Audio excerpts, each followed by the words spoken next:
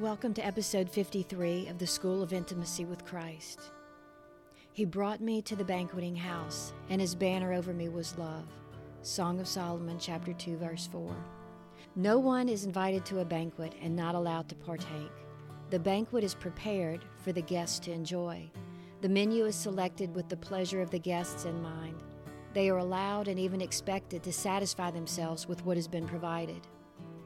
The elder brother in Luke chapter 15 saw the returning prodigal feasting on the father's goodness and became angry. He didn't realize that the table his brother was eating from had a seat waiting for him as well. All those years he worked hard for his father. He was a faithful son, but he lived without the provision of the father for his life because he wouldn't come to the table. It was all his, everything the father had. But the father wasn't to be blamed because the son neglected to receive it. Come to the table and feast.